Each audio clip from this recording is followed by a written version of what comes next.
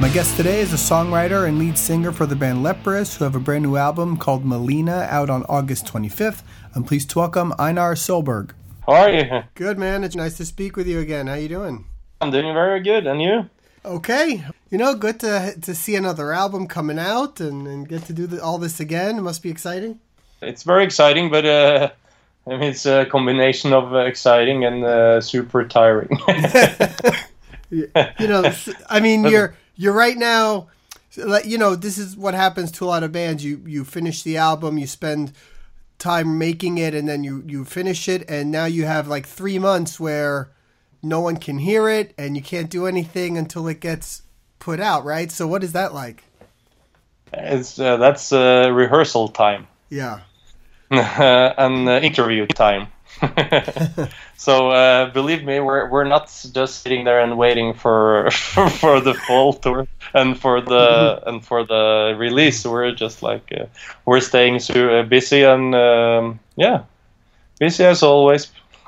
That's cool. So the album Malina comes out August 25th. What is the title Malina? Where'd that come from?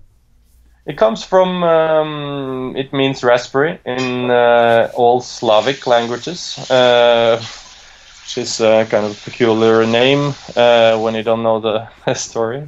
Right. I was in Georgia, not the state, but the country, at my brother's wedding, and there we saw a very old woman that was walking around for most of the day, having to survive just by selling raspberries, and it was like sometimes you just there's so much sad things going on in the world that you just it doesn't get to you, all of it, but sometimes it really gets to you, and that was one of the times that really got to me, and seeing that very, very old woman barely able to walk, walking around saying Malina, Malina.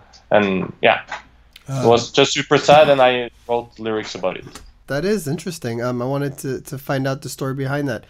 The last album, Congregation, was really, just an amazing album that year. One of your best. I think the band kept getting better over time, and now you have 2 years later, you're putting this album out, and the sound has changed a little bit. Talk about approaching the album with a new sound and where that came from and how you got that whole thing together. Yeah, I think the change of sound has always been we need to feel that we're staying fresh and that we're doing something. We're making an individual piece of art each time that has its own character. And for the new album, the main difference is that it sounds a lot more alive than the Congregation, which is colder sounding and more like perfectionistic in the sense of super, super, super tight and no bands really plays that live, if you understand what I mean. Sure. So we wanted to recreate much more the atmosphere of a band playing together, and then also we wanted the sound to be more organic and more and warmer and more open. And I definitely think the new album is more soulful in its own way, and it's more diverse as well. I think the difference between a song like you're saying, The Price, which is super precise, syncopated together, versus the new single From the Flame, which has a looser sound. I think that's what I get from those two. I think that it comes across how you explained it. Yeah, exactly, and the Congregation, especially The Price, that was you hear a kind of gent touch to it almost, and that genre, in my opinion, is very, very limited. It's really cool, but not if you do it too much. Right. So it's a limited kind of thing, and to just be using like super tight rhythms as the main thing, which is easy for me to do when I write on the computer. I write all the sketches on the computer and then we perform it in the studio. But then to actually make it sound more alive, that was more challenging definitely. Yeah, but were there places where you took some inspiration from different things that you were listening to, older records, bands that you saw, things like that brought that kind of new sound together? Yes and no. I mean, yes, in the sense that I'm always listening to a lot of different music, a lot of different genres, and that is definitely helping me shaping my preferences. But not in the sense that there is like a super direct influence of any kind, because I don't think like that. All the influences I have, they're like just in subconsciousness in that sense. And sometimes you'll notice after writing something that okay, here you've listened to that band, or right. Here you. But it's not something that I'm very conscious about during the writing process. Lyrically, was there a different approach that you took to writing the words? Was the subject matter different for you this time? Yeah, I would say so. The last time me and Tor we agreed on a common theme that was mostly based around the society and what sucks about it, and this time around it's much less political in that sense. It's more personal, and some songs are taking up problems within society. Others are taking up completely deadly personal matters that we don't even want to speak about because they're so super personal. And it's just like, it's just every song for itself. In the prog scene, it's like, I mean, I've seen too many concept albums with like halfway done concepts that are just at their very best. Not really full stories, right? Is that where you're? Yeah. And it's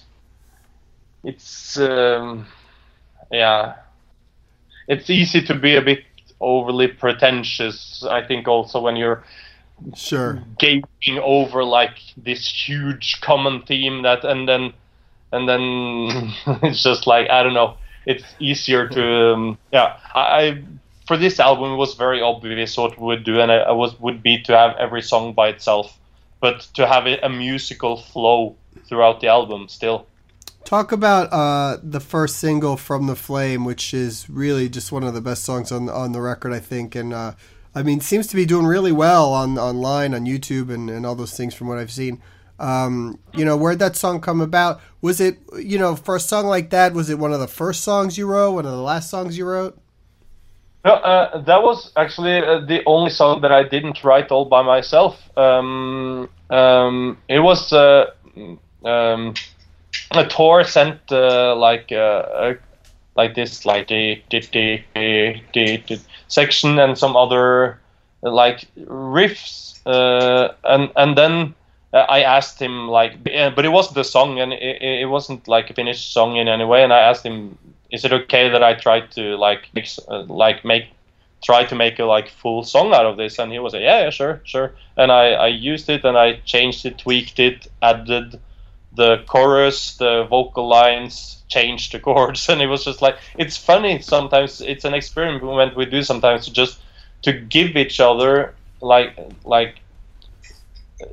the sending something to the other person, and they right. can just like tweak it, and it's something that many people are too proud to let other people messing with their stuff, but then I added some of my own stuff to it as well, and then we've realized quickly that, okay, this song is pretty much all about the chorus, so let's it's a very chorus based song, let's actually use that for once, like truly, like it has a very, very catchy chorus and a big like hook, and it has the verse. It was a lot of Board made a lot of work into getting 13/8 time signature to groove, because that's a crazy time signature that if you don't pay attention you don't notice.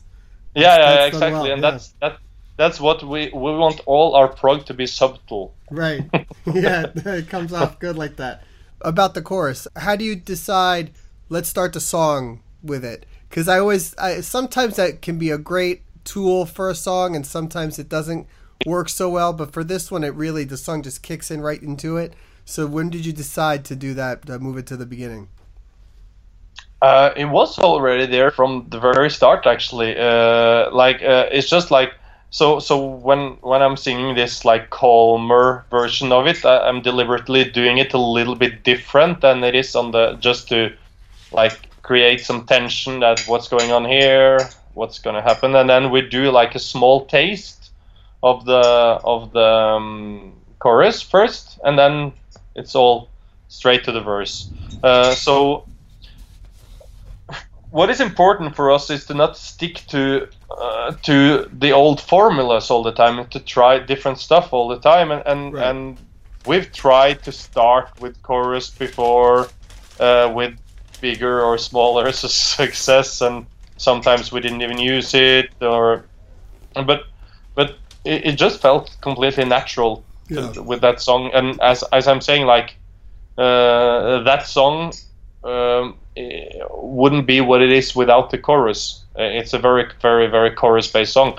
The instruments behind the chorus in that section, it's pretty. We've deliberately made it quite neutral to make space for the lines. So, the one song that for me personally stands out a lot, and I'll tell you what's funny is the first few times I was listening to the album, you're getting to know an album, and you haven't heard the songs yet, and it's new to you, and so you're listening to it, and every time this one song would come on, I would look up and go, I like this one. What's this one? And it happened to me like the first 3 times that I was listening to the album. It's the song Mirage. Yeah. That's definitely the one that we know is going to be the most appealing song for the majority of like the prog fans. Yeah. So if you love prog, maybe like that's really, really love prog, that's definitely a song for you. Yeah, that's makes sense then. Yeah. And I think that's also the song that will appeal most to like the fans that have stayed with us like almost since the beginning, and I'm pretty sure most of them will find that it's a nice song. It's like pretty badass, but pretty like jolly at the same time. Jolly for being us, at least. Right, sure. Yeah, because normally we're pretty melancholic with what we do, but that's what I like about this album, that it has more colors in the emotions. When the album was announced and the first video from The Flame came out, it seemed like there was a lot of buzz. I was seeing a lot about it online. I think that, like I said, I think the video's done well. I've heard it at a lot of places. I mean, are you sensing, that everything's getting more momentum for the band from the last album? And I mean, certainly here in the U.S., you guys are really have a name now in the U.S. So is that really something you've noticed? I mean, our career has gone very gradual and very slow in a sense. It's it might seem like for some people that wasn't in it that we had any kind of sudden success or something, but we never had actually. It took us like 15 years to earn our first penny in the yeah,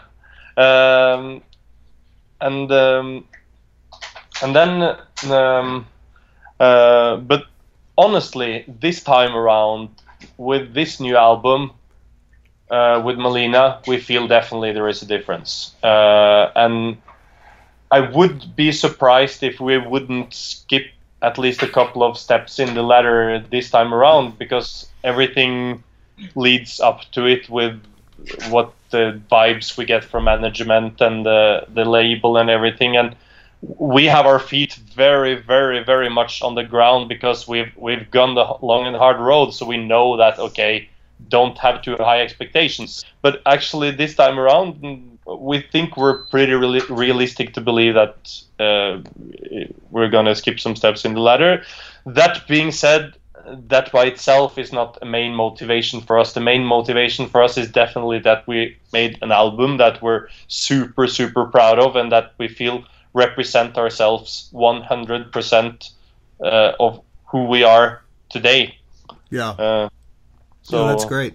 Do you guys look at being a European band? Because here in the States, CD sales dropped a lot, and it's more about streaming and Spotify and all that stuff, and really all over the world, but here, especially in the U.S. And in Scandinavia as well, a lot. Yeah. So, I mean, is that becoming a bigger focus for a band like you? How many streams of the new single and album streams versus sales, and how are you looking at all of that? Definitely a much bigger focus. This is the first time we're really focusing on that together with the label management and now Inside Out is like now owned by Sony. Sony is super like interested in streaming numbers, so it's all going in that direction, and I think it's like time to embrace that. Yes, the music industry has changed. Yeah. But let's embrace the change instead of like just like stick to all those. Physical copies are great, but they need to be something special, not just like a jewel case anymore. Right. It needs to be something for collectors or something for people. But because most people prefers to stream, myself included, because I can love listening to a vinyl or something like that, but just like a CD is just also digital. It's just like the same quality of it's just like, and it's not really any difference except that you have a cover. So if you have a cover, it needs to be something very special. Yeah, that makes sense. I never thought about that. The CD is digital. So no, that's a good point. Well, cool, man. So you got the tour coming up. When do you start hitting the road? It's late October, and that's going to be a lot of fun. We have a lot of surprises in our sleeves. And a lot of the new album, I'm sure. Yeah, absolutely. But people will be surprised. I'm just saying. All right, good. I hope to be able to catch a show. Malina is out August 25th. New single from The Flame is out already, and thanks for the time, man. Always a pleasure talking to you. I think the album's going to be huge, and I think it's going to be great for you guys. Thank you very, very much, and it was a pleasure talking to you as well. Right. Take care. Bye. Thanks to Einar for the interview. We're going to close with the track from their new album. This is From the Flame. For upcoming news and interviews, please check theprogreport.com, follow us on Facebook, @theprogreport on Twitter, or download the podcast on iTunes. Thanks.